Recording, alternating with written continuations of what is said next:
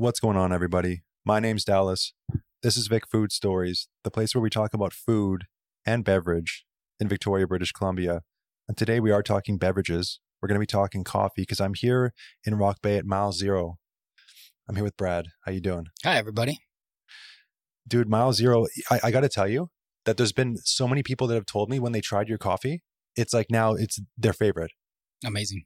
It has been, very interesting kind of 3 years. And we've had a lot of phenomenal followers through markets, farmers markets, and then also just through wholesale and, being a bit of the newer kid on the block, people getting to try it and see it. And we've had an amazing amount of feedback. There's definitely something about it because like Mike, for example, he would always go on about Drum Roaster and he loves Drum Roaster.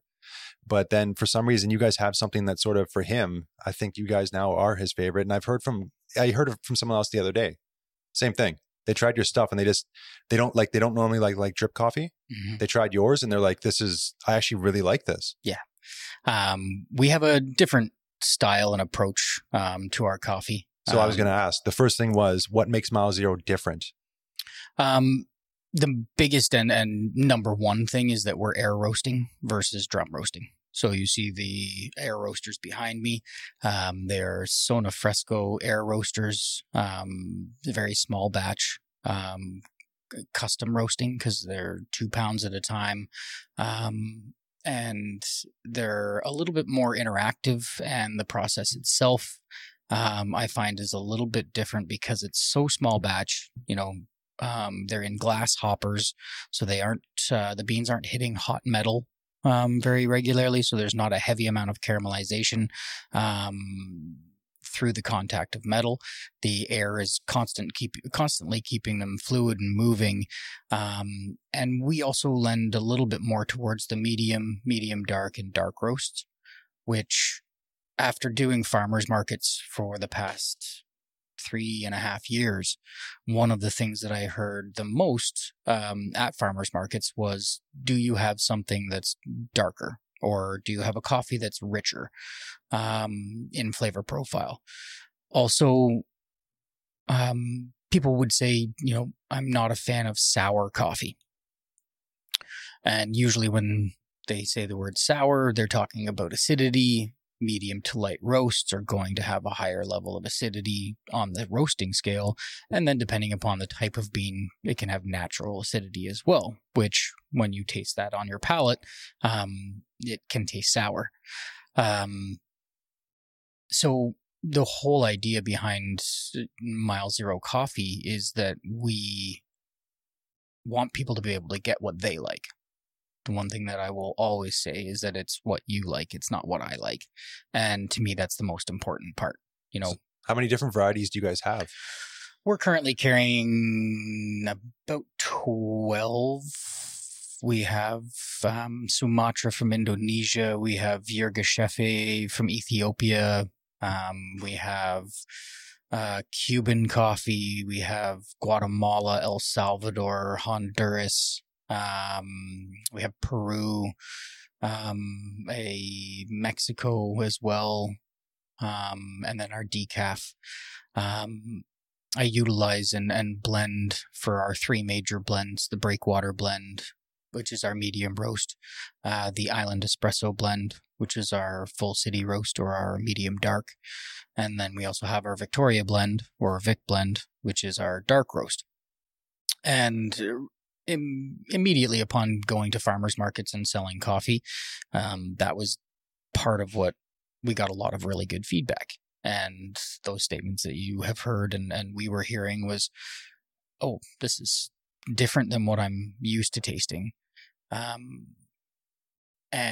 has a lot of, flavor profiles that aren't as bright, citrusy, sometimes acidic or to some people's palates, sour.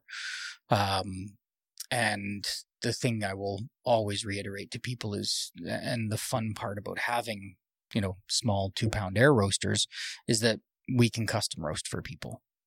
If you know that you enjoy a Guatemalan bean and there's a certain way that I roast it, but you want to try it differently, come on in. All you got to do is buy 2 pounds of coffee. And in 15 to 20 minutes, we can sit there and custom roast. That's so sick. And I got to say too, the prices of your stuff is like, it's amazing. It's very good value. It is. We looked at the comp set in Victoria, and, there is very specific, smaller farm structured, single origin beans out there, that, can range anywhere from upwards of $20 to $25 a pound, or sometimes 3/4 of a pound. And, we looked at all of our beans, averaged our pricing structure out, and said, what can we do so that people can get really good coffee for a appropriate price point, and one that, people feel comfortable paying for. Because I feel like there's kind of almost two ends of the spectrum. You can go to Costco and buy 5 pounds of Kirkland brand coffee for $30. And, you're not getting the best quality coffee. But then you can turn around and go and get a very specific single origin coffee and pay large amounts of money for it. Again, depending upon your preference. What's the most expensive coffee you've seen for like a pound? I've had the Civet coffee, which is the cat. The cat poop? Yeah, exactly. I have seen, when I lived in Boston, they call it Black Ivory, which is actually similar process, but done with elephants. And it can range upwards of $400 or $500 a pound. Wow. Yeah. And that's probably US. Probably. Yeah. Like US money. Yeah. Like 400 to 500. Yeah. So that's crazy. Yeah. Oh yeah. Yeah. Coffee, it's an amazing commodity. It's the second highest rated commodity in the world behind oil. Really? Yeah. It's, something that is used and consumed all over the world in many different ways, styles, and approaches. And I think coffee also in the last 25 years, there's been more and more information about it. Coffee is now being approached very similarly as you would approach wine. And a lot of my background has always been wine and spirits, as how we first got introduced through Divine Distillery and Winery. Yes. So a lot of my background and my, understanding of beverages and palate and tasting and all of those kind of things comes from that side. And, it's how my business partner and I, Derek and myself. Shout out to Derek. And of course, shout out to Derek. We want people to understand that, we'll roast all of our coffees in a specific way that we do it, and it's on the shelf. But, you can also come in and have fun and create something on your own, or try what we have. And then I always encourage people to keep a bag or keep the empty bag and make some notes on the back of it, because then you can come back and say, oh, hey, I tried the single origin El Salvador, and, I love the flavor of the bean, but maybe I wanted a darker roast, or I wanted more of a light roast. And we've seen that through farmers markets. We're at Moss Street Market and have been at Moss Street every Saturday for the last 3 years. We're also at the Esquimalt Farmers Market. And both of those settings are just absolutely incredible way to incubate your business and get the brand out there to people, be in front of people on a weekly basis. So was Moss Street the start for you guys? It was. A little kind of history behind Mile Zero. Let's go back to the start, because one of the things I want to even go back before Mile Zero. And like for you and Derek, if what made you want to get into coffee? Coffee is very interesting for myself. I, grew up with a dad that drank vast quantities of coffee, not very good coffee. It was Maxwell House or Folgers, and it was in a 5-pound tin in a freezer. But he would consume, 10 to 15 small cups of coffee a day. And for me, it just wasn't something I thought that I would ever really enjoy. And I didn't really enjoy the flavor profile as a younger person. And, I think I really didn't start drinking coffee until my early to mid 20s. And what ended up happening was I had stopped working in my career in hotels with Fairmont and was living back in Ontario at the time. And one of my very good friends, Jennifer McKimmey, who had started Mile Zero Coffee Company at Niagara Grocery, which was over in James Bay on Niagara Street. She had turned this tiny little grocery store into the most incredible organic food hub. It was prior to everybody carrying organic food at any of the large grocery stores, and she was working directly with 10 to 15 local farmers and bringing in incredible vegetables with organic certification. And her partner at the time, Ken Winchester, had started Mile Zero Coffee Company at Niagara Grocery. And they had two of the roasters that you see behind us in the space there, and were supplying mostly James Bay. And it was very, specific to that area. It's almost like you had to be a local to sort of know about it. Very much so. And those roasters there, are two of those actually the ones? Or just similar? Like they're not actually the ones, right? The two original roasters from Niagara Grocery are the ones that we take to farmers markets and live roast. Oh, yeah. It's also the beautiful thing about these roasters is that you can attach them to a propane tank. The two that we have that we take to markets, and we can live roast at markets and at Moss Street in the summertime. It looks so cool. It is. And especially like the colors like bright red. Yes. And it really pops. But then you got these beans going on, and it's sort of almost like popcorn in a way. Very much so. It's a similar concept in the idea of forced air and keeping the beans moving, similar with a popcorn machine. And yes, having that experience at a farmer's market, the number of people that drink coffee and have only ever either seen it in bean form, ground form, or in a liquid form, and don't know, people would walk by and we'd be just starting a roast and they'd be like, that's what coffee looks like. And to me, that's such an amazing way to engage people. And, for me, whether it's in the cafe setting, whether it's at a farmer's market, any opportunity we have to engage someone and have them, learn something new in an environment that they feel comfortable and get to try something and see something happen. And that's the very cool thing is, in 15 to 20 minutes, you see a roast go from green beans all the way to the roasted finish. And at farmers markets, we would have a crowd of 5 or 10 people just hanging out around the roaster while we were selling coffee beans and coffee by the cup, and they'd be able to get a cup of coffee and watch a roast happen while they were enjoying their farmers market experience. And it's those little roasters that, at Niagara Grocery when it first started, was such a great way for people who were already attaching to the brand of Niagara Grocery, seeing Mile Zero, experiencing and watching the roasting of the coffee happen right in front of them at the store. So there was a great capture of a lot of people in that community. The word spread throughout Victoria as well. There was, more people that were coming to experience the coffee at Niagara Grocery. And Jen at the time would have been 2015, I believe, around there. She had contacted me because I was looking to move away from Ontario, and I had already lived here 2 or 3 different times. And she said, well, I know you're looking to move.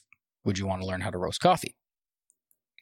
So I said, sure, and loaded up my car, moved back to Victoria, and spent about 3 or 4 months with both Ken and Jen, just learning all about things coffee. And I did a lot of self-education as well, just reading and understanding some of the chemical compositions of roasting coffee and the changes in the bean and there's some science behind that. 100%. And you can go down the rabbit hole pretty deep because there's a lot of interesting components. And, I know coffee roasters that are scientists that understand it from a molecular level and really understand that side of it. And learning from both Ken and Jen, Ken's definitely more on the artistic side of it and very much sight, sound, smell, tastes, all of those aspects. And with the glass hoppers and the very interactive aspects of these 2-pound air roasters, it was just an incredible learning experience for me, and to be able to pick up a new skill and that kind of thing. Yeah, I mean, you're really hitting like all the senses almost with those things. All of them. Yeah, you can see it, you can smell it, you can hear it. And then afterwards you get to taste it as well. And, or even just, chewing on a bean afterwards. And to me, that tactile and sensory interaction is such a great way for people to learn about it, and for myself as well. And seeing, I can have 4 different beans in the 4 different roasters, and you can sit there and watch how they differentiate throughout the roasting pattern, whether the bean's a harder bean, smaller, larger, where it comes from, what terroir it's being grown in, whether it's valley grown in a more of a mountainous area, hilly region, that kind of component, and seeing how that bean reacts. So they'll change color at a different speed? Yes. Oh. Some will have go into second crack at a different time. Some will go into a first crack at a different time. So yeah, there's lots of very interesting components to be able to see on that process, and handling the fruit or the berry itself. Back to Niagara Grocery a little bit. I was working there and taking over the roasting of the coffee at Niagara Grocery, and Jen ended up having to close the store back in, would have been the early part of 2017. And at that point, Derek, who's been probably one of the longest standing friends I've had, we had met back in Lake Louise in the early 2000s, and had even lived together here in Victoria for a couple of years while he was working and going to school, and I was working at the Fairmont Empress. And Derek had moved away to Fort St. John, and I had moved to Boston, and we'd always just stayed in touch throughout the years. And he had heard I was moving back, and he was also planning on moving back to Victoria from Fort St. John. And he had picked up the phone and gave me a call probably about 6 or 8 months before he was moving back. And he said, anything you want to do on like a side hustle of some kind, or, just a secondary project or hobby or something like that. And around that time, Jen had been unfortunately having to close Niagara Grocery, and her and I had been having conversations about Mile Zero, and I had been expressing interest in the purchase of just the coffee brand or not including Niagara Grocery, but just the coffee component. And I mentioned it to Derek when we were having this conversation. He said, he's like, you want to become coffee roasters? And is this something that you'd want to go in on and be partners on? And that kind of spearheaded and started the process. And he was moving back and had been back for 3 or 4 months. And then October of 2017, we acquired Mile Zero from Jen, and really focused on farmers markets initially, and wholesale. At the time, we were roasting out on Divine Distilleries property out on Old West Saanich Road. They were amazing, as I was working still full-time for them as well as their brand ambassador, and built an 8x10 shed out on their property. And they let us have our 3 roasters at the time up there. And so I was doing the roasting out on Divine's property. That's incredible. So they were full on with supporting you in your venture. 100%. I love it. Yeah, it was an amazing partnership, and definitely feel so much part of that family as well. And we'll hopefully always continue to work for them in some way, shape, or form, because there's so many amazing things that happen out there as well. And they have been nothing but supportive of both Derek and I in the growth and support of getting Mile Zero to a point where growing and being able to be in the space that we're in now, and having brick and mortar and growing our brand. So you're roasting out there. Mm-hmm. And how long were you doing that for? Because you got this location not super long ago, right? Correct. We signed our lease here in on Bridge Street in Rock Bay back in November. And so we were 2.5 years out on Divine's property, which worked very well because I was working for them full time, and this was kind of the side hustle aspect. And then, Derek and I were usually doing at least 2, if not 3 farmers markets a week, as well as, trying to grow the wholesale side of it, and working with a lot of my relationships in the bars and restaurants here in Victoria to worked with them on both coffee and then also on the spirit side of things. And so we had been kind of knowing that our next growth step was to have a roastery first and foremost, or a place to roast outside of a 8x10 shed with no heat and a little bit more comfortable. A little bit more comfortable because it was getting pretty cold out there sometimes in the wintertime. So we had started looking for space and had been for kind of the previous full year, and then had a couple of opportunities that popped up that maybe weren't the right ones, and then this space became available, and we ended up signing the lease in November. We were planning to be open for kind of March 1st or April 1st, and that was right. April's definitely not going to be a go.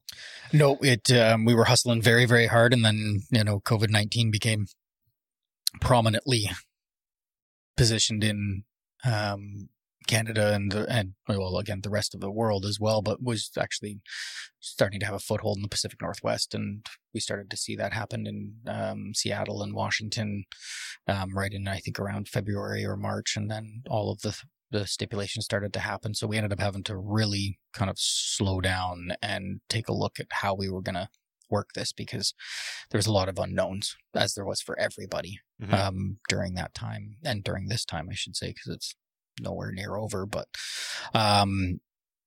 so we didn't actually end up opening our doors here until the last week of July. So wow, what was meant to take us 3 to 4 months to get open ended up taking us almost 9.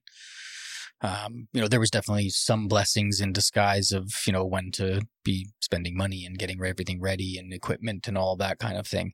There was definitely some interesting conversations just about how we were going to navigate, considering we had just signed a lease and 90 days later a global pandemic hit. And, do you continue to push forward and make things happen, or do you have to rework and rethink your entire plan? So, Derek and I had lots and lots of very in-depth conversations just about what it looked like and how we were going to make that happen. And, we went into first wave and second wave situations through May, June, July, basically, or kind of April, May, June. And when second wave hit, we both looked at each other and said, okay, well, the rules and regulations and stipulations will allow us to still open and be in a safe environment that's conducive to, the engaging environment that we want. There's a lot of space in here.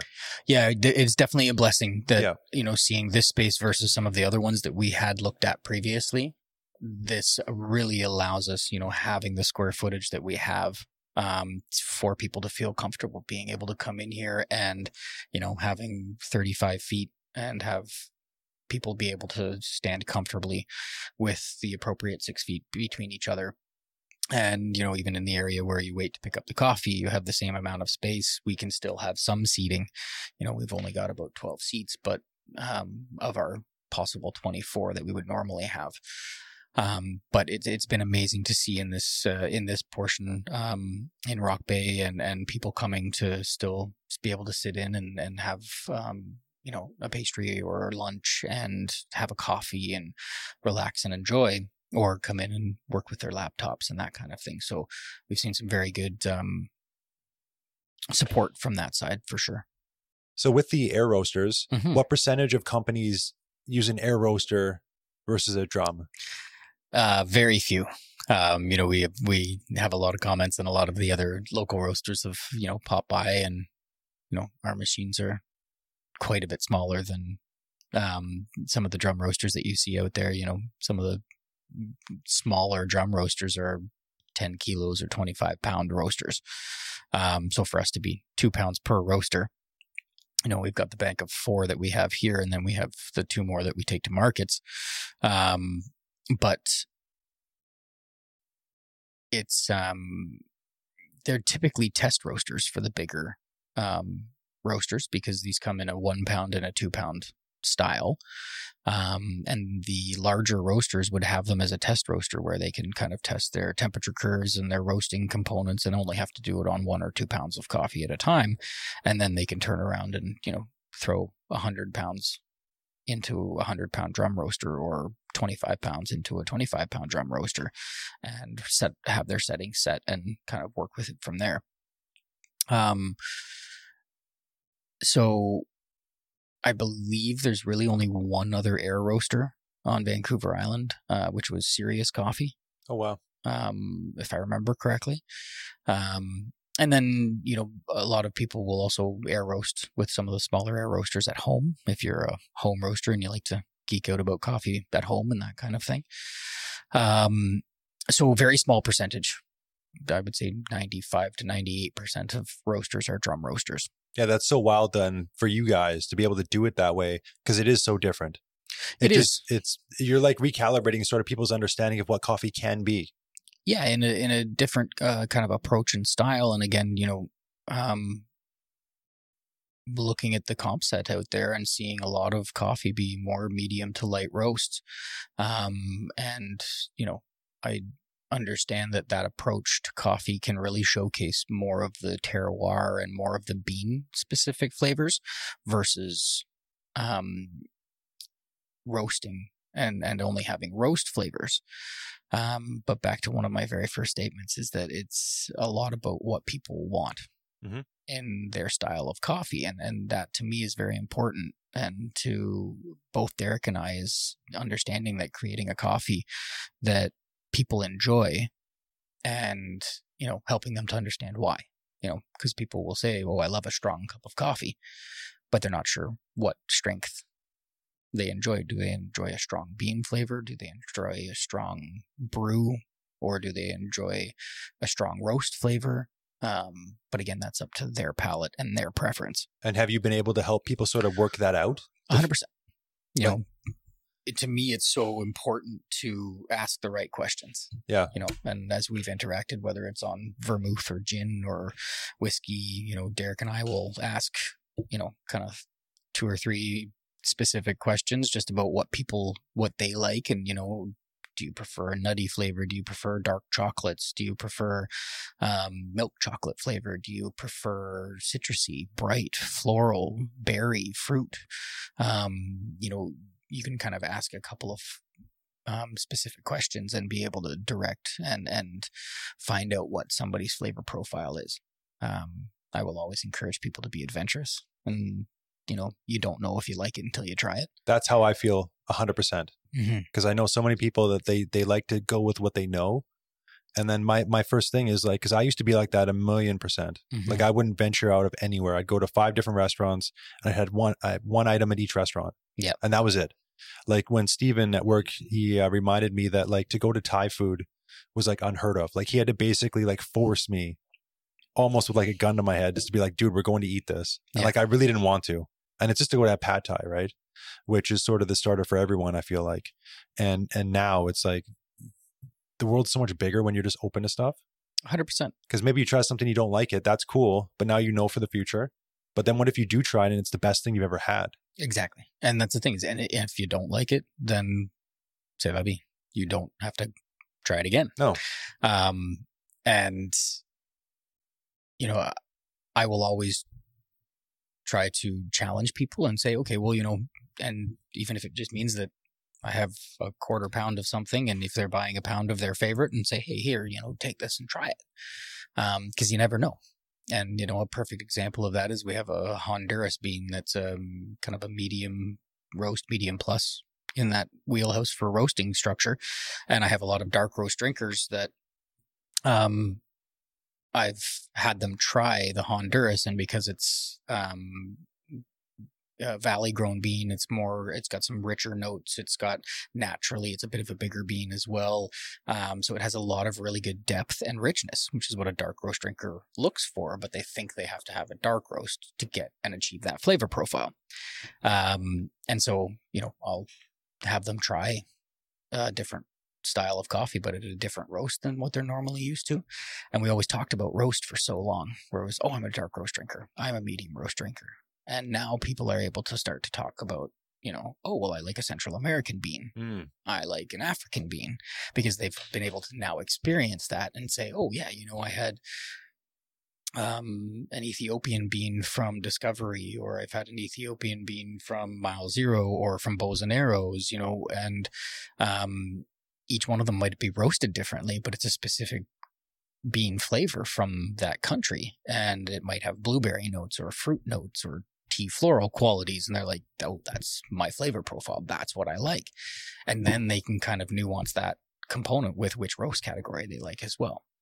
So that's where, again, that personal preference and style is so up to you, and being adventurous in that means that you can find something new. That education, though, is a bit of work, I think. I imagine. It is. And again, asking the right questions and just being open to the idea that, it is what my guests and what, Derek and I, when we're at the markets, asking those questions, what do people want and what direction? I would imagine, though, that like if you're really into it and you sort of geek out on it and you like know a lot, to be able to help someone sort of navigate and find something they like even more, I mean, that would be pretty cool. Oh, it's a very fulfilling process as well, because, and it also supports our mantra, helps then to support people with attaching to our brand and creating brand loyalty, that engaging component, asking those right questions, you're involving them in the process. Actually, that's really interesting, because you're making custom roasts for people. Mm-hmm. So basically you like Mile Zero can almost be, it's like almost like the people's company, because what other company can you come to and like get your specific roast and bean or whatever? Like you could be making like a million different types technically, because everyone wants something different. So that's actually that's amazing how variable everything is. Yeah. And, and that's the thing, is we do stick to kind of our main 3 blends, and then we've got our decaf, and then I've got the single origins that on our retail shelf are always going to be consistently roasted the same. But yes, when people want to have some freedom or try something new and be adventurous, the things that we talk about and encourage people to do. And a great example is 2 weeks ago, I had someone come in and they said, oh, my brother's a huge coffee fanatic. He absolutely loves it. He, tries different places, and, he's reading a lot about it and very involved in it. And she's like, oh, well, I think I might get him one of your hats and some coffee and stuff for his birthday. I said, well, do you, want to get him a gift certificate for the value of coming in and custom roasting 2 pounds of coffee? She's like, that would be amazing. So she gave it to him, and 2 days later for his birthday, he came in and hung out for half an hour, 45 minutes. We talked about, all the different beans. I showed him, what the differentiation between looking at all of these beans in green form looked like, smelled like. He must have loved that. He did. Yeah. He sat here and, we got to pulled him a shot of espresso and had him try some of our different drip coffee that we had on that day, because we always have at least one single origin and a couple of our blends on as well that are all kind of different roast sets as well. And then asked him, kind of 10 or 15 different questions just about what style and type and flavor profile that he was enjoying, about what he was trying and smelling and that kind of thing. And then, he chose to do a blend, and we ended up doing a Central American heavy blend because he liked more of those flavor profiles. And then, we just made some notes on the bag or on the 2 pounds, and he was able to then be able to take that home. And I said, well, now go home and make notes, after you've had a chance to try it, and, make it a couple different ways. Make it in a stovetop Bialetti, make it in a French press, make it in a drip machine, whatever you have at home. Try it in a couple different ways and see exactly what your favorite component was. Because then, if he wants to come back and do it again, we can either do exactly the same thing, or we can tweak something or add something or do something like that. So it's, So it's not just when you roast it, but it's also at home, the way that you're preparing it. Yeah. It's a lot of mitigating factors as to, how you can have your coffee taste. Yeah. Consistency is very, very important, right? But if you do it like a French press style versus something else, that same coffee is going to taste different? It definitely can, for sure, because of water exposure, how it's ground as well. It's like when you walk into a place that has pour overs and things like that, they're weighing out to an exact gram amount how much ground coffee is going into the filter. And then the water is heated to an exact temperature and then poured over in a certain specific amount of time, and there's an actual pour over kettle with a longer spout. And to make sure, again, consistency and component of how that's being made. But again, that's up to a person's preference. 100%. For people that haven't been to a market and haven't seen or come in here and seen these things go, can you sort of describe what the process is like from start to finish? Of course. The roasting process itself is really only about 8 to 10 minutes. So when we start the green beans, there's different settings, and what happens is the blower will basically kick in and start the beans moving. And the beans at the very beginning in green form are quite heavy, so they don't move around as much, and then they start to lose some moisture and some weight as they start to toast or roast. And in those, first in the first roasting component, or the roasting time, even in the first 45 seconds to a minute and a half, you'll see them change from green into a kind of a light cinnamon or light brown color. And then that will kind of continue to change through the stages of different kind of colors of at the brown spectrum, from cinnamon all the way up to milk chocolate, dark chocolate. You will also see during that first kind of 3 or 4 minutes, you'll start to kick into what is called first crack. And that's where those beans are starting to toast to the level where they start to crack open. They'll start to lose some of their pith, which is right in the center of the bean, and then the skin as well. And that starts to fall off and become the chaff, which is basically all of the skin and the pith that's released off of the bean during that process. So it goes through first crack, and that's where, seeing some of the different types of beans or blends and that kind of thing is that each one, can have a very active first crack, or it can be very slow, and depending upon which type of bean it is. And then as that roast continues along, probably into about the 6th or 7th minute, you'll start to hear it go into what is called second crack if you're getting into a darker roast. And that sounds more like crinkling paper, whereas that first crack sounds more like popping popcorn. It's more aggressive. It's quite a bit louder. And second crack is quite quick and has, it's like having crackling Christmas paper kind of styles or sound to it anyways. And so once you hit that point, when you hear that second one, that's when it's going to go to dark? Typically. Again, every bean kind of is going to react a little bit differently. Yeah. Most of the time, if I'm into medium to light roasts, I won't take it into second crack at all. So is it basically, do you just know the time limit per type of bean, or once you hear it a little bit, you just stop? That's where the addition of the sight, the smell, the sound, all of that kind of combination of seeing that process, which is why having these glass hoppers in this style of air roasting is so, to me, the more of the artistry side of it, where you're looking at the how the beans are changing.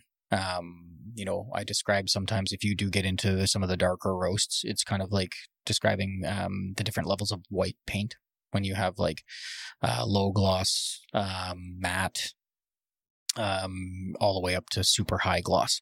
And that's when you start to see oil production happening on beans. Whereas, if you take something really dark into a Nero or even darker, it will be producing oil in the actual roaster itself. Whereas, into a medium plus or a medium dark, it looks quite matte, and it still looks quite dry. So yeah, there's a lot of different nuanced parts to what it looks like and sounds like. And, you can definitely get into the more computerized versions of roasting, where everything is, everything is dialed in onto a computer, and you watch your heat curve on a graph, and, you type it in, put all your settings on, and then it'll just stop. Very disconnected, very automated. Some of them are. And, well, compared to what you're doing here. In comparison to what we're doing here, very much so. So Yeah, I feel like it's part of what does set us apart and really does allow us to interact and engage with our clientele and all of our guests here. Well, this is an actual like experience where like you come, you don't just come and just get some coffee there. You come and you buy some. I mean, you can watch it being made. 100%. Custom. It's the thing is a lot of people, as they're either waiting for a coffee or they're waiting in line and a roast is happening, the number of people that just kind of pop over and, pop out and take a picture or take a video and, get to experience what's happening right there in front of them. And to me, that's so important as part of that engaging environment and having people to be able to understand who we are and our brand and understand the coffee that they're, coming to truly love and enjoy. Is there a premium for getting like a custom one made? Not typically, depending upon the beans that you want and choose. It's more just about, finding the time to do it, which, again, is to me so important for having brand loyalty is that, to take 25 or 30 minutes out of the day to create something special for someone is just as much fun it is for them as it is for me. And seeing that be an approach and a style and seeing how excited people get. Yeah. I can imagine like important. they're probably super excited to come in and tell you that like their last visit, you did something for them. And they're probably super stoked to come in here and like excited to tell you that was amazing. 100%. It has, it really is what captures that brand loyalty and people having Mile Zero become their favorite coffee and go around and word of mouth, whether you're hearing it or we're hearing it, or they're putting something onto, social media and Instagram and coming to the farmer's market and saying, hey, I tried your coffee at, one of the places that we work with on a wholesale component.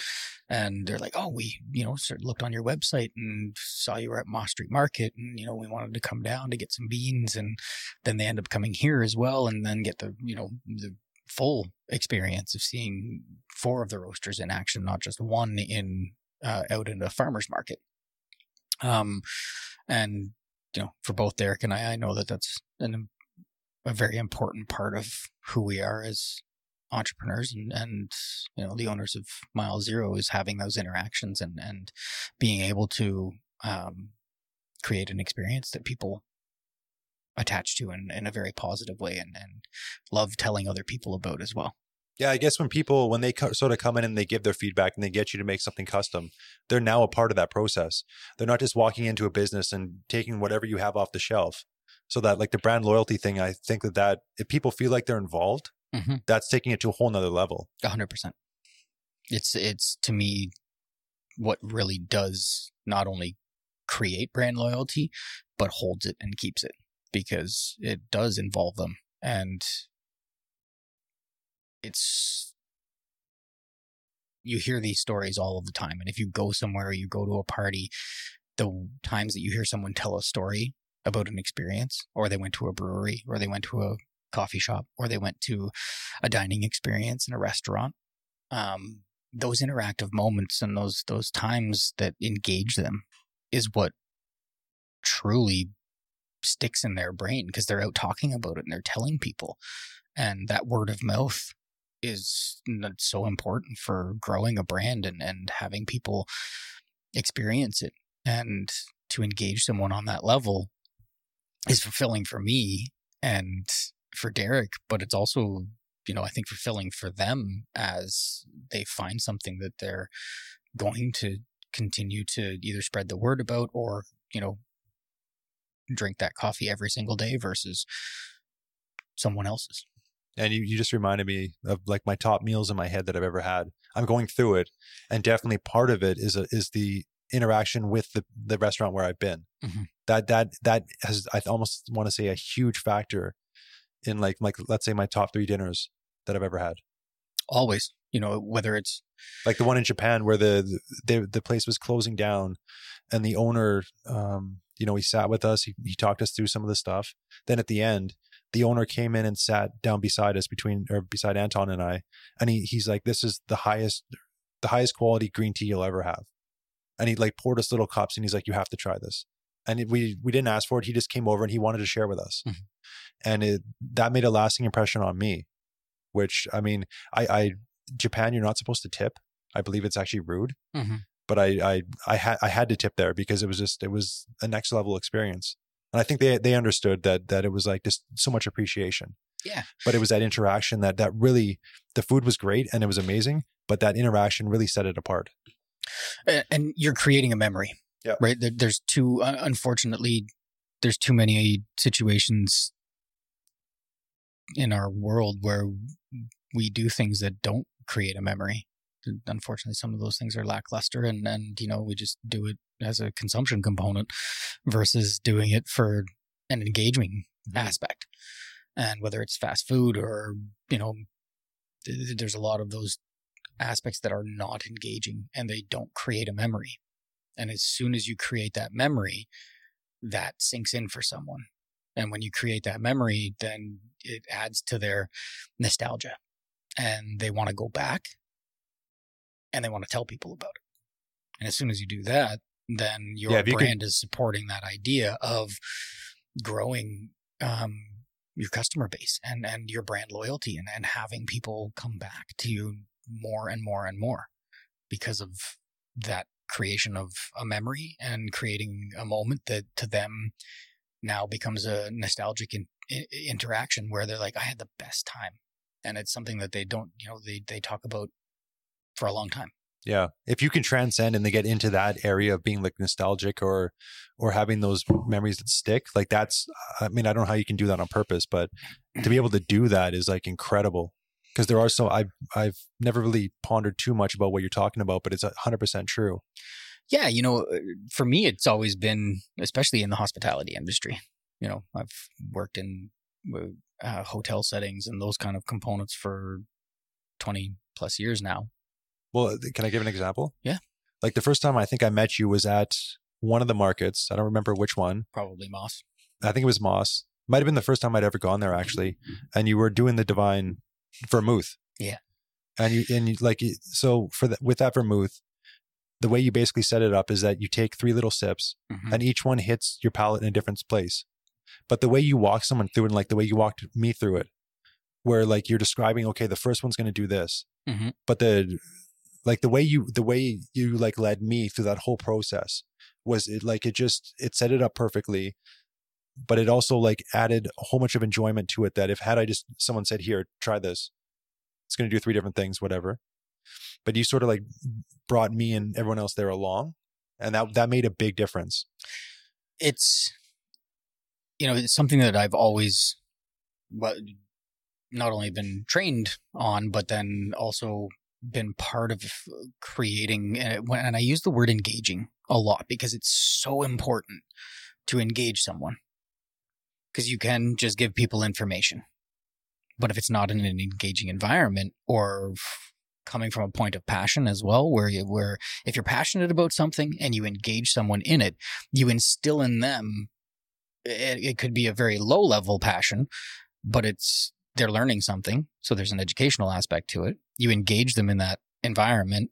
And if you're passionate about it, it's amazing how many people will turn around and then go, in 7 minutes, I just learned more about vermouth than I ever have. Yeah. And whether it was something, and people would be like, oh, well, maybe vermouth's not my jam, but I just got this experience. And they'll talk about the experience sometimes almost as much as they'll talk about the product. If they love the product, they'll talk about both. And they'll be like, oh, I have never had vermouth like this before in my life, or I've never had a cup of coffee that gave me all the things that I really want to and do love about coffee. But it's those kind of interactions where creating an engaging environment with a passionate amount of education and information, it really sinks into people and again creates that memory or that moment when they're like, oh, that just clicked. And you can see it in people's eyes where, especially at a farmer's market, when someone walks by and you're telling a story. And that's the thing is, it is storytelling. I never buy alcohol at farmers markets, and I bought a bottle of vermouth that day. Yeah. So you did a good job. Amazing. But no, it is storytelling 100%. And it's the way you present it, because like you said, it could just be, here's a bunch of information, very non-engaging, which is maybe not going to be received. Mhm. or as soon as someone is into it and you involve them and make it fun, that's a totally different ballgame. 100%. Yeah, it's so important for just creating an environment where people feel comfortable and are willing to be adventurous. Back to That's the the thing. very first part of our conversation is that a lot of people can walk by and just say, nope, I have my go-to coffee. Nope, I have my go-to coffee.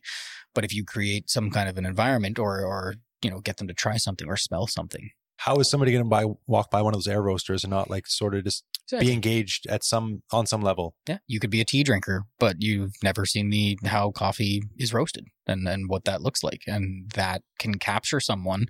And when Derek and I were talking about it, we're like, well, why don't we live roast at markets, right? And when we were talking to the executive directors of Esquimalt Malt Market and Farmers Market and Moss Street Market, and we were like, well, we'd love to bring one of our roasters.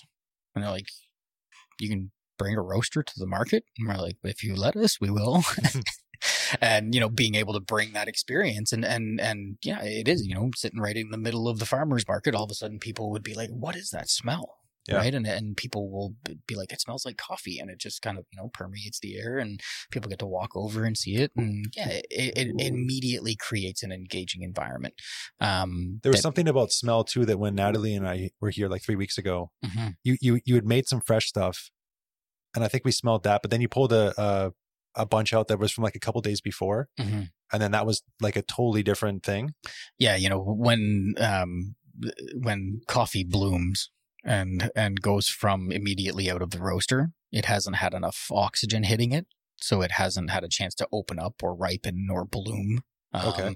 And as it ages, and then it's also why if you get into medium light roasts, you want to let that sit for anywhere from 3 days to a week before you really get into it, because it needs time to age.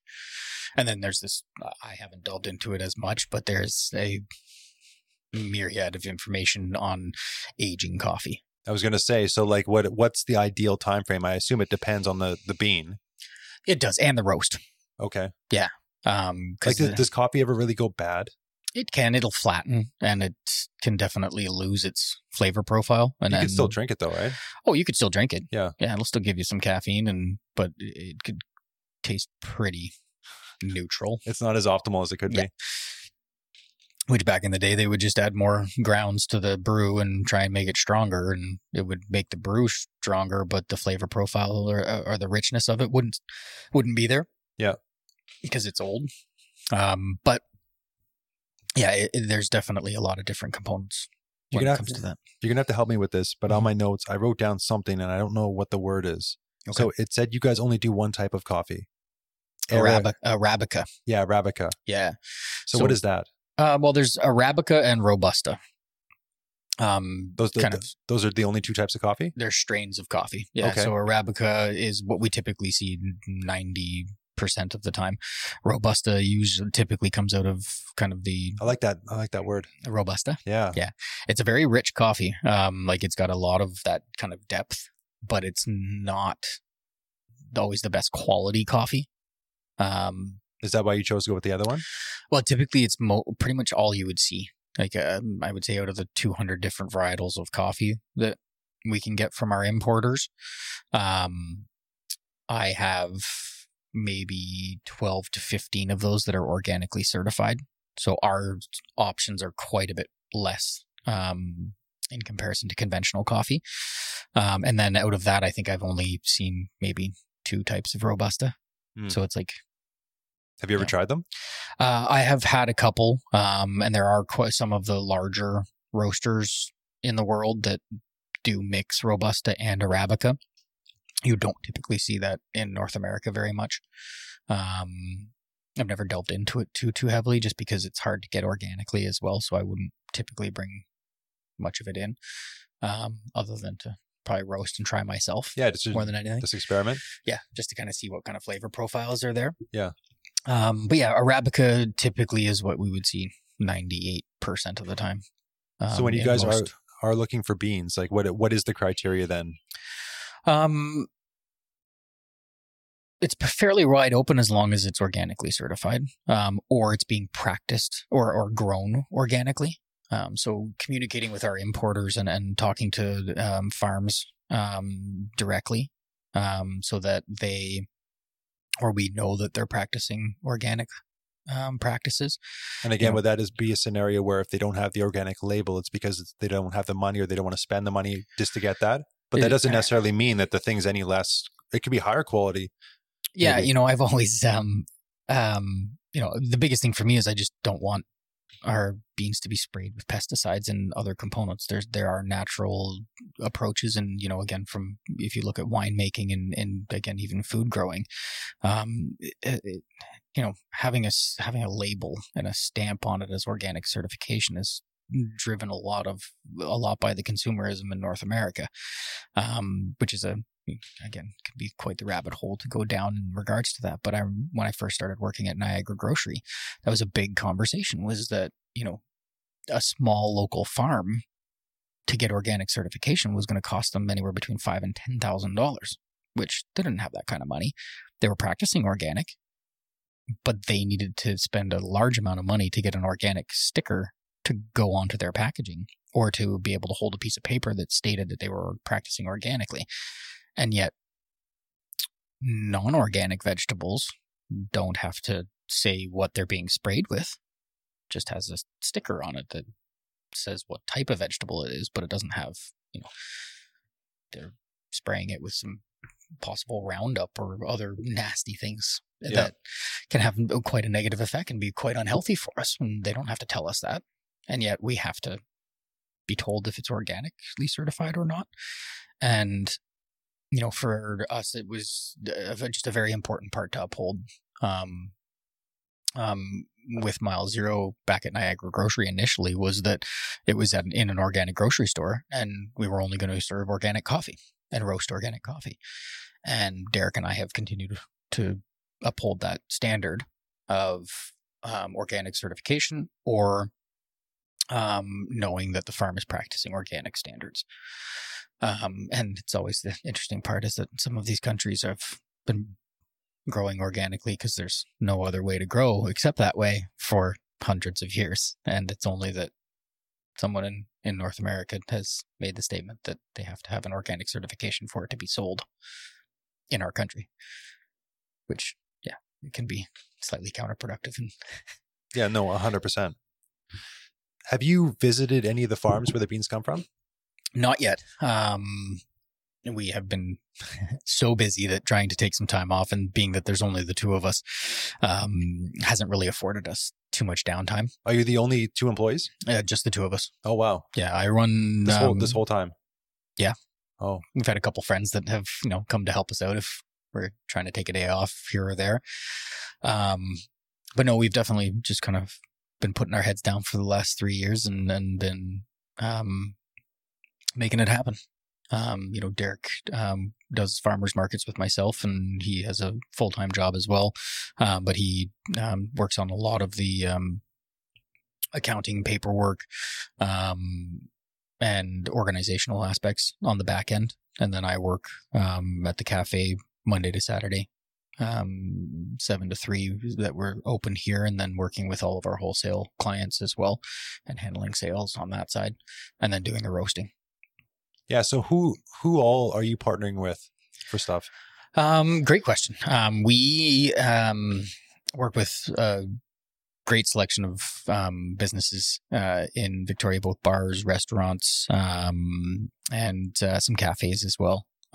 We work with Nourish Kitchen and Cafe over in James Bay, their sister restaurant, Charlotte and the Quail, out in Saanich. Which I got to say, if you're listening to this and you haven't been to either of those, you have to go. Definitely. The way I would describe them is Nourish is like really clean food, like really, really good, but really clean.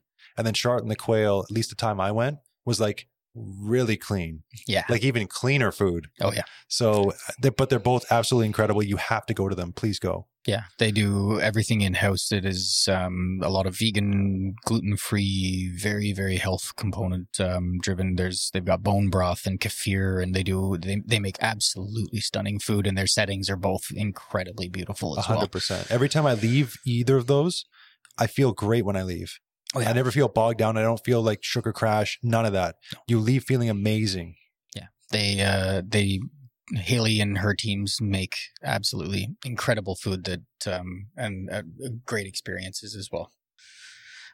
We also work with Bodega Bar and Tapa Bar down in Trounce Alley. So the two Spanish restaurants, they serve our coffee there, both espresso and drip.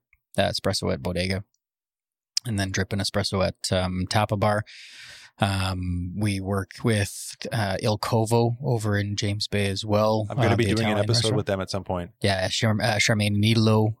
They've been working with our Vic Blend and our decaf. Is that how you pronounce his name? Italo? Italo. Oh, I've been saying it wrong. Oh, yeah. I've been calling him Italo. Yeah, I've always said Italo. Oh, okay. Yeah. Okay, well, thank you. Yeah, no worries. And then we also supply coffee to the University Club of Victoria as well. So they serve it in their banquet settings and then in their restaurant for their lounge area. We also work with the Mint for their brunch service. We also do a fair amount of cold brew for a lot of bars in town as well, whether it's for coffee-based cocktails, that kind of thing. Are they doing that at Bodega? Not the cold brew. They use our espresso and they make their own cold brew. Okay. On site. Yep. And then some bars and restaurants, we provide bottles of cold brew already pre-batched out for them, just so that it's easy for making cocktails with and that kind of thing. And then we also work with a good number of retailers around town as well. Smaller grocery stores, Aubergine over in Fernwood, the Birdcage store over in James Bay. Do they actually like? Is it at a bird store? No, it's just the Birdcage Confectionery was what it was originally called. It's the oldest grocery store in Victoria, actually. Oh, okay. Yeah, it was opened in 1907. Shows what I know. Has all the beautiful flowers out front, and then David and Vlasta Booth are the ones that own it, and they have Terrible Truffles is one of their businesses as well. So they have a beautiful selection of chocolates, and it's a small kind of grocery store in there as well. I didn't even know about this. Yeah, it's an amazing little shop. And so they retail our coffee there, so by the bag. And then we also work with the Farmgate store over on Main Island, Don and Shanti. Mile Zero is heavily consumed on Main Island. I think we probably keep all of them caffeinated on that. How many people live on that island? I want to say maybe 1,500. That's a bit of a guess. Okay. But I'm not sure exactly how many there are. I lived in a town once that had 2,500 people in the population. And on the second day, I was already recognizing people. Oh, yeah. So I think living on an actual island with an even smaller population would be a wild experience. Oh, I can only imagine. Yeah. But yeah, they've been staunch supporters for many, many years. So awesome. And then we supply coffee to all the pilot boats as well. So all the guys that bring in the big ships go out on the smaller boats and bring in the ships. They drink our coffee on all of the boats and in their offices as well. You're fueling a lot of people. We're trying. We're doing our best. Yeah, we definitely have hopefully some more opportunities coming up with some more cafes as well. And our online presence is quite great, especially through the pandemic. We're offering free delivery anywhere in the kind of greater Victoria area, or at least the greater downtown into a little bit into Vic West and Esquimalt, and then kind of as far up as UVic pretty much, which was a great way for us to be able to continue to get coffee into people's hands. So through quarantine. Maybe with that, like with quarantine and COVID and all this, how has that sort of changed things for you guys versus like where you originally thought you were going to go into now where you are, sort of what you are doing? We were blessed at the very beginning of COVID hitting is that we were deemed essential vendors at farmers markets. So farmers markets were allowed to continue, but it was only farmers for vegetables and other aspects on that side. And then we were informed that coffee was going to be deemed an essential service. We weren't allowed to sell coffee by the cup at farmers markets, but we were able to sell beans. So at the beginning of the kind of quarantine and people, having to stay at home or being able to go out, but it was, socially distanced, et cetera, et cetera.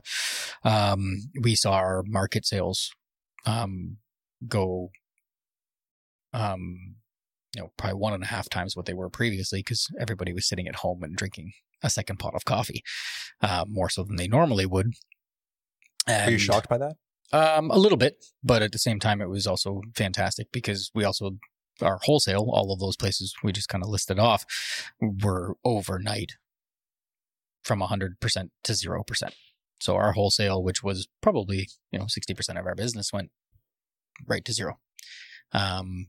And so having markets be a prominent component for us and through the beginning portion of it was amazing.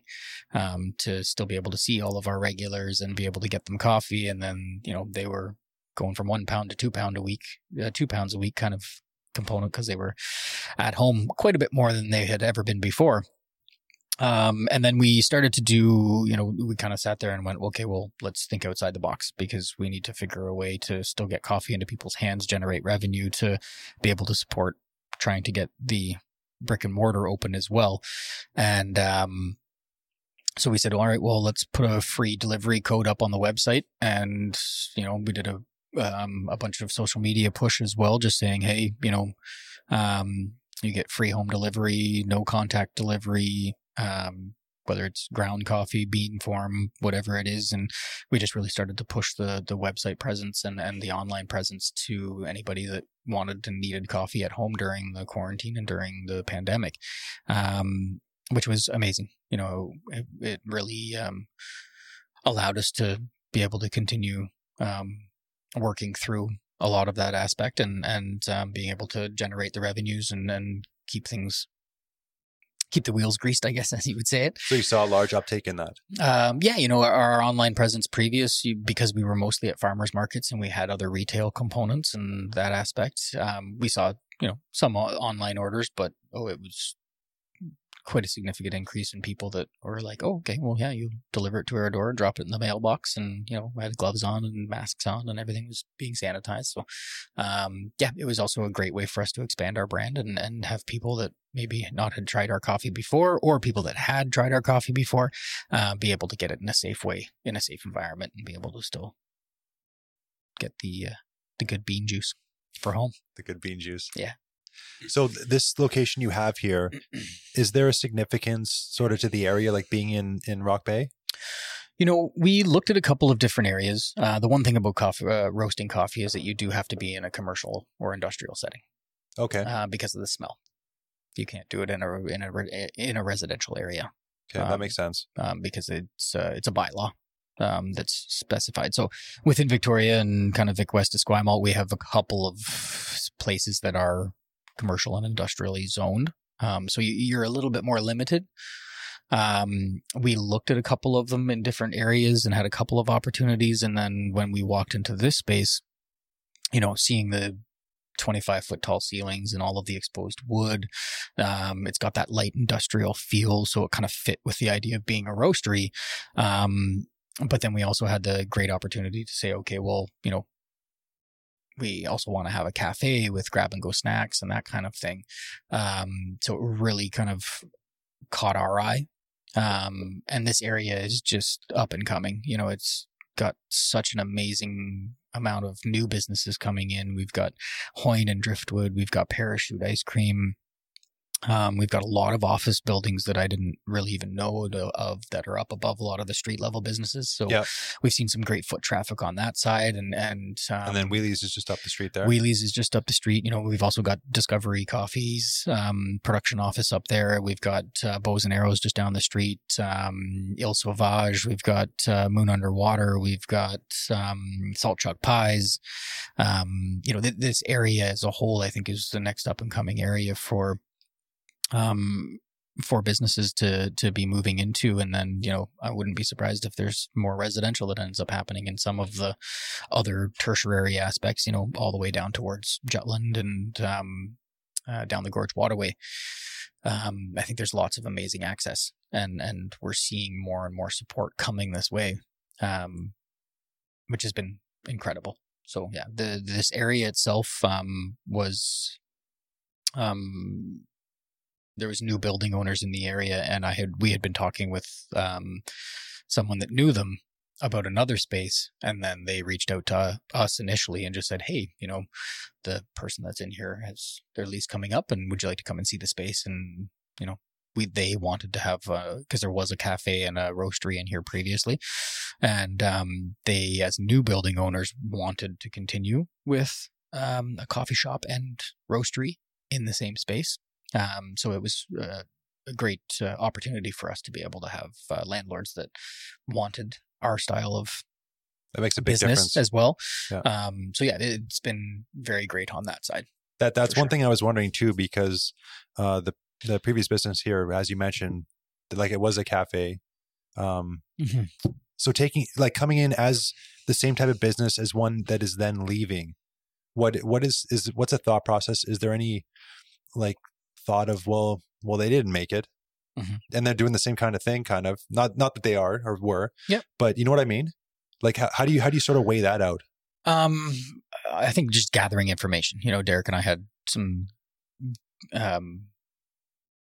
multiple conversations about what that looked like, and the one thing that we also talked to the person that was in here before a little bit as well. Good.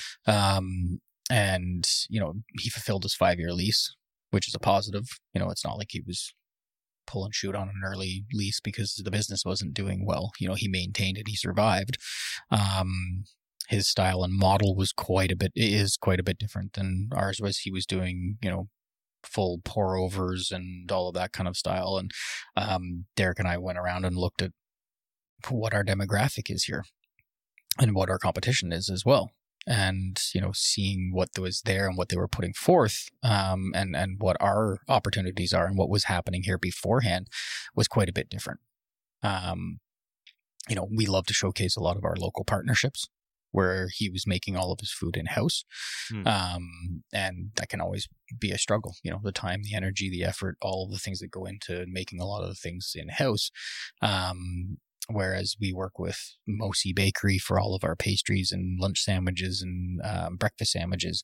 We work with Salt Spring Island Sprouts for their for their sprout wraps.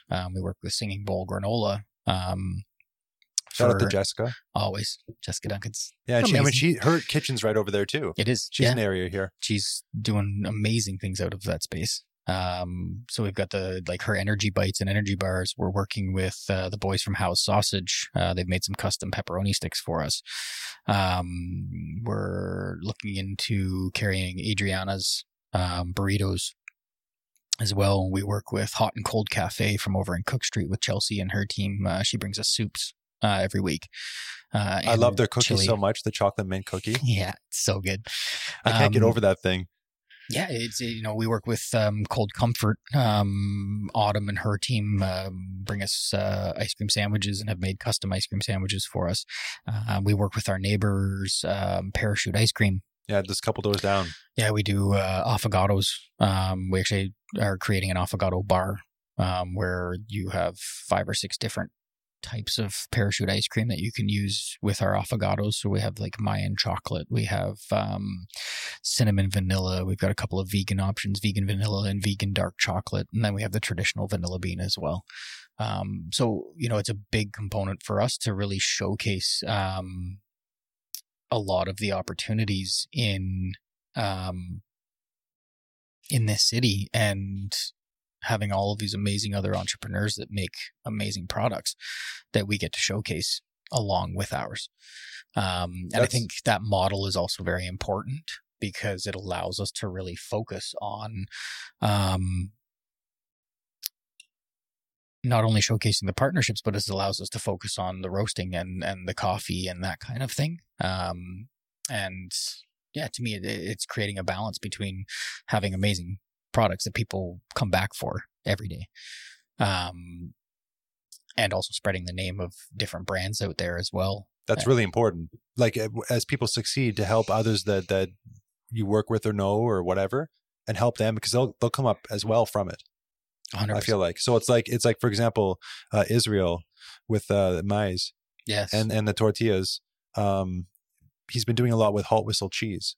Yes. And so now with everything that he's been getting with his tortillas, now he's Halt Whistle sort of been used so much with it that I was talking with her and she said that like they've had a big boost, I think, because of what he's doing. And it's just sort of that like hand in hand type of thing. Very much so. You know, I think that, and we're so blessed in Victoria and on Vancouver Island. We have a lot of like-minded people. We have a lot of savvy entrepreneurs and people that are making incredibly high quality products. And, you know, along with showcasing that partnership, you bring a lot of their brand loyalty and those people. And when you have those kind of partnerships, you know, people may have not have tried our coffee, but they go, oh, well, you've got Parachute Ice Cream. I'm waiting in line at Parachute Ice Cream for ice cream from them, but I want a coffee as well. Well, you know, why don't I pop in and try a coffee and, you know, try the ice cream as well. Or, you know, we carry Salt Spring Holland kombucha. And they've got an amazing following and people pop in for those. And, you know, I think that kind of... This is how I feel sort of about this podcast, because I've met so many people through doing the radio and TV over the past 4 years that it's like, I know all these people and I need, like, this needs to be shared. Yeah. Like who are you? Like, who's Brad? Yeah. And like, let's just share that because maybe somebody doesn't know who you are, but here's an opportunity.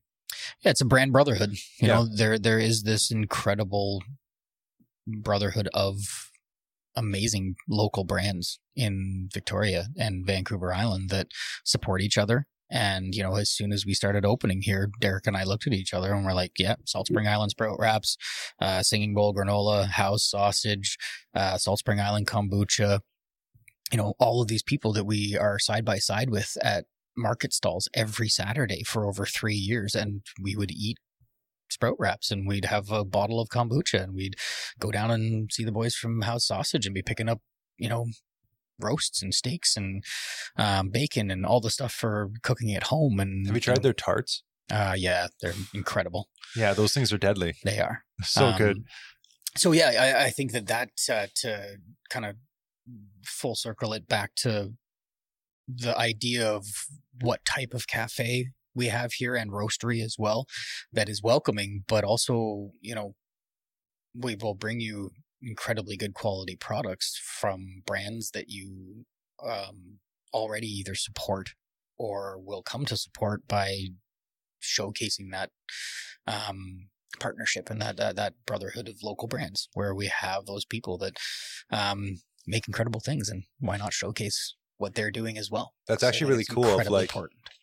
If these are all items that you've been consuming on a weekly basis, and now you can bring them all into the place where you're working, and it's like you've sort of somehow managed to, like, because if you just named like 8 different businesses or something that are over there, and like now these have all in one spot, like this central hub. That's really cool. Yeah, you know, it is, you know, and they're our biggest supporters, and we love being their biggest supporters as well, and it's why there's so much growth and so much opportunity for everybody to, as I guess the saying of all being boats on the same rising tide. Yep.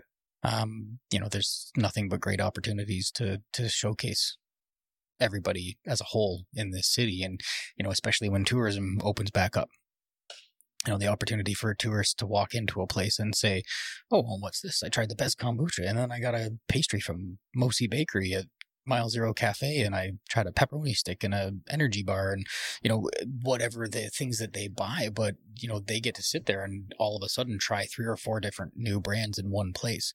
And then, you know, if that generates new business for our fellow entrepreneurs, I think it's nothing but supportive and nothing but amazing. 100%. And when I like you listing as all those companies, like in my head, I think that like that's somebody's livelihood. Like that's a person. That's what they do. And so you just named like several people basically. Always. And I love it. You did mention Parachute. Yeah. And the Affogato. So what is that? What's the Affogato bar going to be? So basically we'll be offering them an Affogato menu. Yeah. So we'll have, options for people, and whether there's something seasonal and what kind of flavor profiles will also go well with the espresso.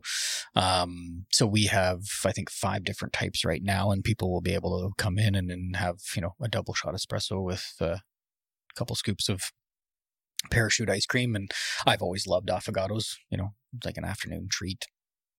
And I always think, you usually just get vanilla ice cream with it. Yep. And I'm always willing to be adventurous and try different flavor profiles.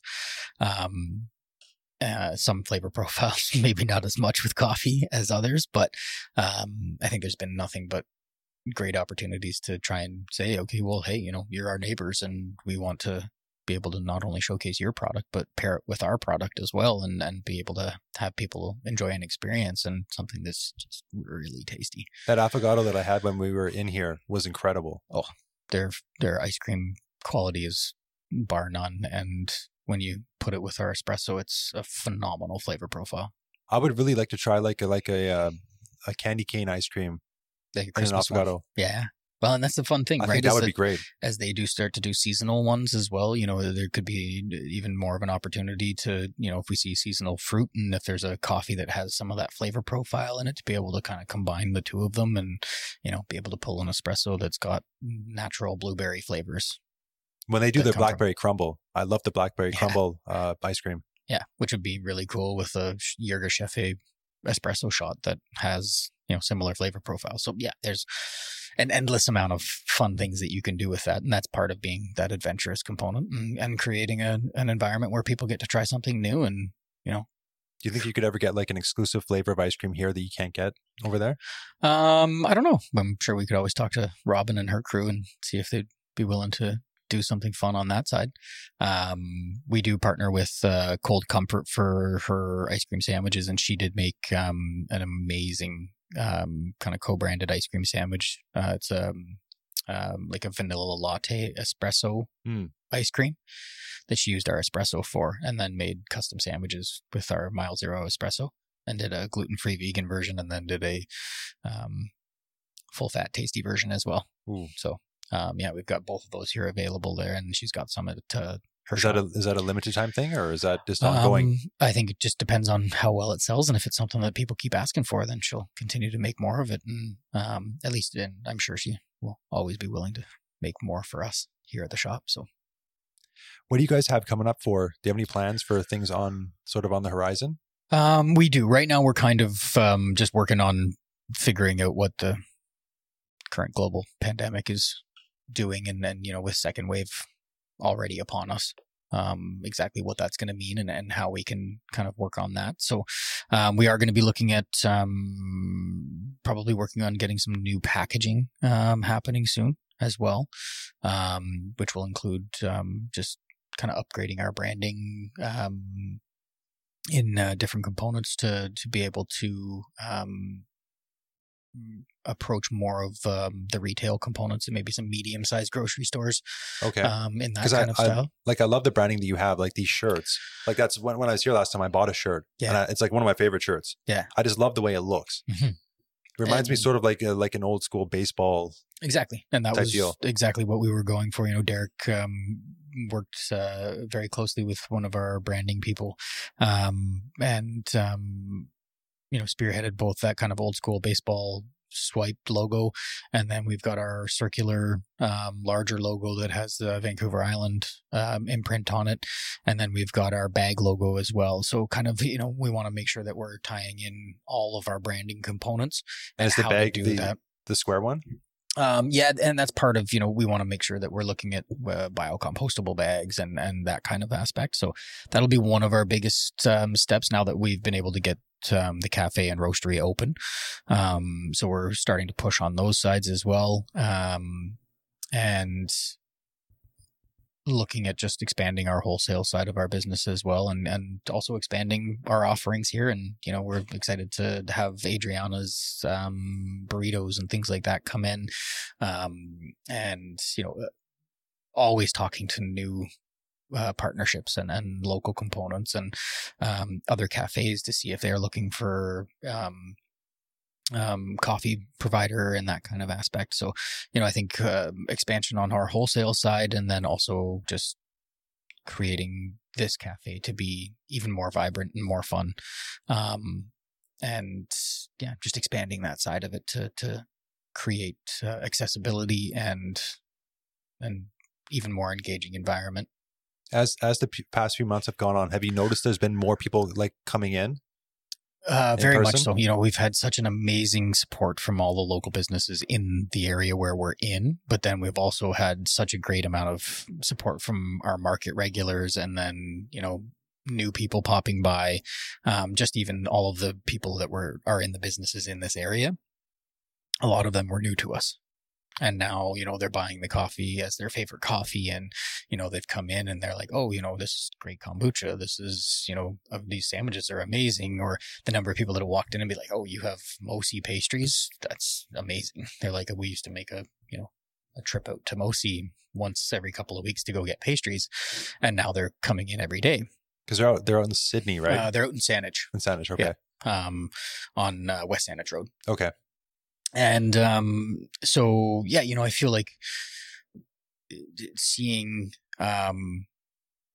more growth just from being in the area that we're in, and a lot of the new people that have popped in to be able to experience having the cafe in their work area or where they are, has shown some incredible growth for us on that side. And then, just, having a cafe and a storefront, and having a brick and mortar, because, it's always the tough part of incubating a business, whether through farmers markets and growing wholesale, is that not having a storefront for people to go to 6 days a week, whether it was online orders or sending them to one of our other great partnerships at Aubergine or For Good Measure or a Birdcage store, was always great and awesome to support those partnerships as well. But it's been so amazing to be able to have our own space where no matter what, 6 days a week, people can come between 7 and 3, and whether it's grab a coffee, grab beans, say hi, sit and have lunch. It's been an amazing couple of months to be able to have that available. Do you have, or you must, I guess, do you have a favorite coffee? Like here, like a certain bean done a certain way? I would probably say a couple of my favorites right now. I've always enjoyed Yirgacheffe. The Ethiopian bean. Okay. It's one of my favorites. It's got an incredible richness to it, but a really cool, almost tea floral fruit like note or berry like finish. And I love it, whether it's drip or pulled on espresso, or I'll drink it at home in my Bialetti. And I would also say we just brought in an organic Guatemala that I've been playing around with some test roasts, and it's pretty spectacular.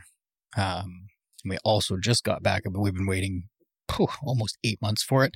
But it was on a boat when the pandemic hit, and it's Cuban Serrano, and it's almost like peanut butter in coffee form. It's incredible. Really? It is so nutty, and it's got I actually mix half Cuban and half of our Island Espresso, because our Island Espresso has a lot of rich milk chocolate notes. Okay. So you get this like peanut butter and chocolate kind of flavor profile. Do you have that made up right now? I don't. Okay. We literally just got the Cuban beans in yesterday. Oh, are they in the bag there? Yeah, they're in one of those big bags. So we were very excited when we got our note from our importer that he's like, Cuban's finally back. So we picked up I've got 2 bags of that. And I did one test roast today. So I'm going to be doing a couple more tomorrow, and it'll be on the shelf and available by tomorrow afternoon. Okay. Yeah. How many different countries do you get beans from? I mean, is it always varying? Or you obviously must have ones that you're consistent with. Yeah, we definitely have consistent bean availability. We will see some seasonality to some of it as well. Like we just got the Guatemala and the El Salvador, which I hadn't seen in probably 4 or 5 months. But we will, we work out of Indonesia, Africa, and then Central America. Kind of the coffee belt, which is pretty much 20 degrees north and south of the equator, where pretty much all coffee grows. And so we bring in, if we see something, interesting and fun, we'll definitely snag a bag in that kind of aspect. So we do have the freedom with our importer that we're not having to buy a shipping container of one type of coffee. We get to mix and match and bring in different bags. So we have lots of really great freedom on that side to bring in some fun and exciting aspects. So yeah, I think we've got 12 different beans right now. Well, the one you were talking about there, that one sounded really cool. Yeah. I'm gonna have to come back and get a bag of that stuff. Definitely. Through owning the business and like your time with Divine and all that stuff, what's been the biggest lesson you've learned sort of dealing with different beverages or coffee or food or anything? I would, I think going back to the idea that it's personal preference. You like what you like because that's your palate. And, it doesn't matter what type of beverage I've served or made or created, whether that's coffee or, working with Divine, a lot of the spirits and cocktails and that kind of thing, is that everybody's palate is different. And it's always, I've used the term nostalgic palate a lot because I think that it's very, very important that, your memory is stimulating what you like. If you have a good memory about it, you're going to want something on that flavor profile. If you have a bad memory about it, you probably say you don't like it. And it's like if we both walked in and you didn't like cinnamon and I like cinnamon and we walked into a place and it smelled like cinnamon, you're probably not going to have the best experience, where I will. I had the wildest thing the other night at dinner where this one drink smelled like motor oil. Or it tasted like motor oil. Oh, like the texture of it? Yeah. Like just straight up. But it took me back to being in my dad's garage, like when I was helping him do oil changes when I'm 10 years old. It's like the way the garage smelled is exactly what that drink tasted like. And it was the wildest thing. Yeah. Like it instantly flashed me back and it was the wildest experience. And that's where, again, creating an engaging experience for someone is stimulating a memory. Whether you're creating a memory or you're stimulating an older one. And that to me is so important with things that you eat and you drink, because those senses are all stimulating memory, right? You walk into a place and you smell something and that stimulates a memory of some kind, good, bad, or ugly, sometimes, depending, but that can set you on the path of what that experience is going to be for you. And I think always in my experience is that if you can create an engaging environment that stimulates a nostalgic memory or palate and your flavor profiles, when people walk in and smell coffee and they smell the roasting and they smell the brewing and, all the different aspects, that creates that environment and then it engages them. And then from there you can, have all of the fun with asking the right questions and providing them with a product and a cup of coffee that's going to knock their socks off and they're going to want to come back for more. Yeah, nostalgia is that's a powerful currency to be dealing with. Mm-hmm. Really powerful, because you are instantly just sort of almost breaking the ice. Exactly. Like there's some familiarity already established. So let's just move past that and start to like really get to know who and people become comfortable. Yeah, right? Exactly. And if anybody ever walks into a place that makes them feel uncomfortable, they're not going to want to go back, right? If somebody's not making eye contact and saying hello when they walk in the door, and, or asking them how their experience is and checking in and touching a table and seeing what, is there anything more that they need? And, the basic aspects of engaging hospitality. Yeah. Creates a comfortable environment, which then puts people at ease and they want to come back for more. And then when you also provide them with a product that they really, really love and, provide them with a cup of coffee that they have a first taste of and go, oh, that is really good, they're going to come back. I normally end with that lesson question, but I'm wondering, are cocktails ever going to be a thing here? It would actually make total sense now that I was thinking about it. I'm like, how does that not happen? Derek and I have definitely talked about whether or not a liquor license is going to be something that we'll look at. And I think in the future, it'll be a conversation that we'll continue to have. I think that... because I think there'll be some real originality going on if that was the case. 100%. I think that there's nothing but more opportunities here in this space. I think in the current setting of the global pandemic, we need to really work on exactly what direction that might take and what that would look like. But, being such a, medium to large size space, but lots of opportunity and lots of ability to do things. You could host some really cool events in here. It's incredible how, I had Scott Gurney from 17 Black pop in to say hi and have a coffee. And right off the bat, he kind of looked at me and he's like, huh. I was like, yep. The wheels There's definitely some options, right? Yeah. Whether it's movie nights in here or karaoke and putting stuff up on the walls and, being able to have some fun and exciting things on that side, or have an event company be able to come in and, have different options for smaller gatherings, medium-sized gatherings. But as COVID shakes out and we get to have a better sense of what we're safely able to do, I think there's nothing but endless opportunities in this space that, Derek and I are both very excited about seeing what we can do in here and really creating a hotspot for things to happen. Yeah, you literally just had like 15 things fly through my head of like possibilities for in here. Yeah. I think the future's very bright for you guys. We hope so. And we're very excited to keep pushing and coming up with those fun and exciting things for people to be able to enjoy. And so if people are looking to get more information about Mile Zero, where should they go? So you can go onto milezerocoffee.com on our website. Has a full information of kind of who we are, how we started, and what we offer in regards to product. More than welcome to give us a call here on Bridge Street or pop down and see us. We're open Monday to Saturday, 7 a.m. to 3 p.m. With full service lunch items and grab and go snacks as well. And then, of course, incredibly good coffee. And that's an understatement. Yeah, thank you. And then you can see Derek at Moss Street Markets on Saturdays. He's there from 10 until 1 during the winter hours over off of Thurlow Street. Does that go inside? It's moving half inside, half outside. Okay. But yeah, Derek will be there on Saturdays from 10 to 1.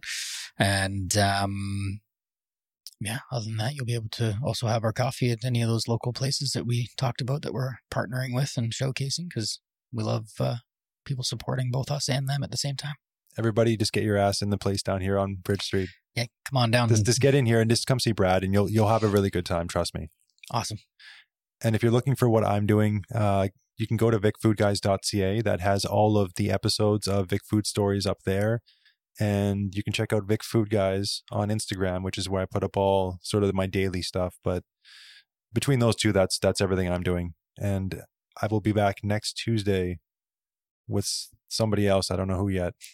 Amazing. Well, thank you for your time, Dallas. We appreciate it. And dude, thank you so for much. Everything you do for the industry and spreading the good word. Thank you very much. Awesome. Okay. Bye. Cheers.